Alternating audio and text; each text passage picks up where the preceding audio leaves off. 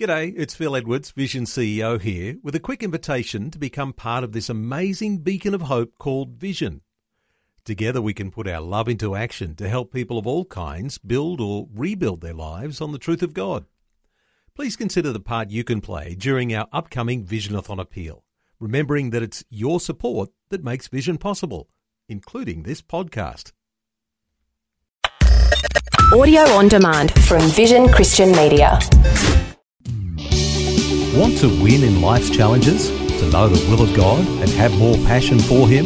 Practical help right now with Tak Bhana and Running with Fire.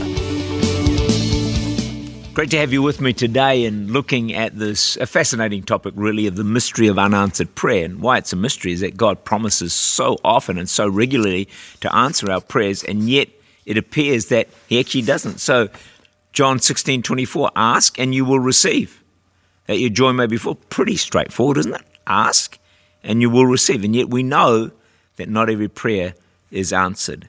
And so it's a mystery.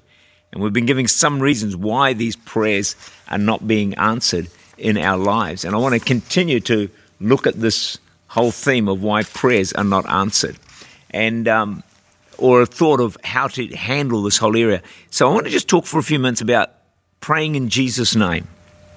John 14:14, if you ask anything in my name, I will do it. There we go again. We often overlook the words in my name. That's why prayer may not be answered.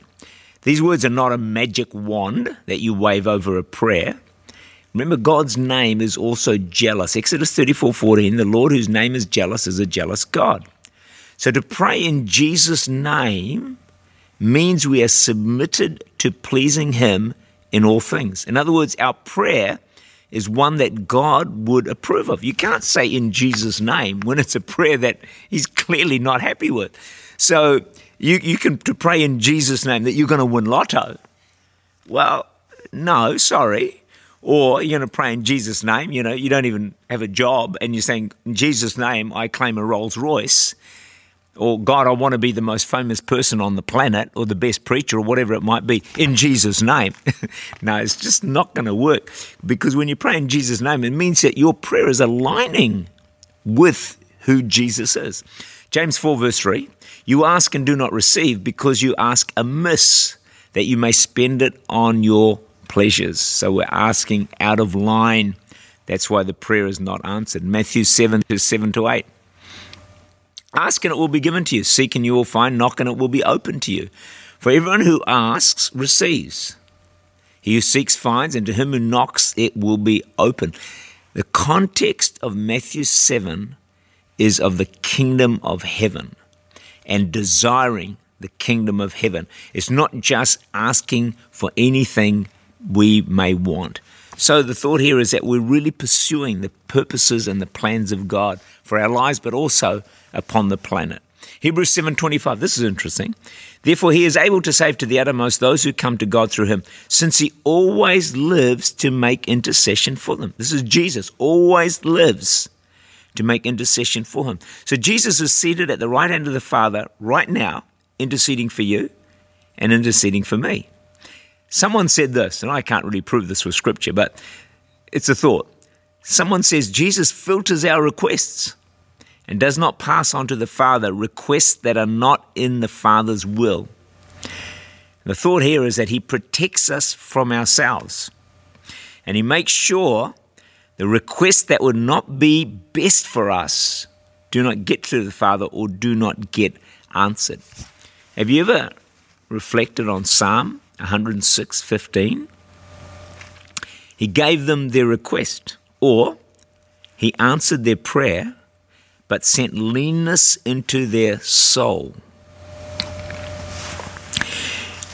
If we're not careful, we can push and push and push for something, and we may even get it, but with it comes leanness of soul, which I don't think you want, and I certainly don't want it in my life. So if we're wise, we only want God to answer prayers that we make that are the best for us.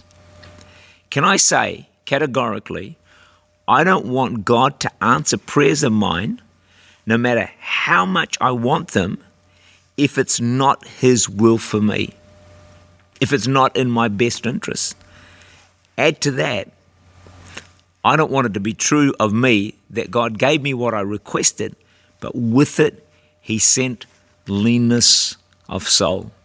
It really is true that sometimes we need to thank God for unanswered prayers, because some of those prayers, had they been answered, would have sent us right down the wrong track and possibly also away from God.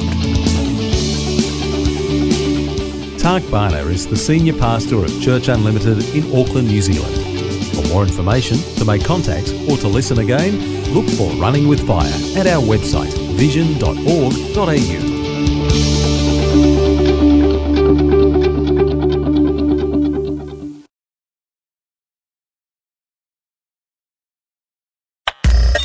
Thanks for taking time to listen to this audio on demand from Vision Christian Media.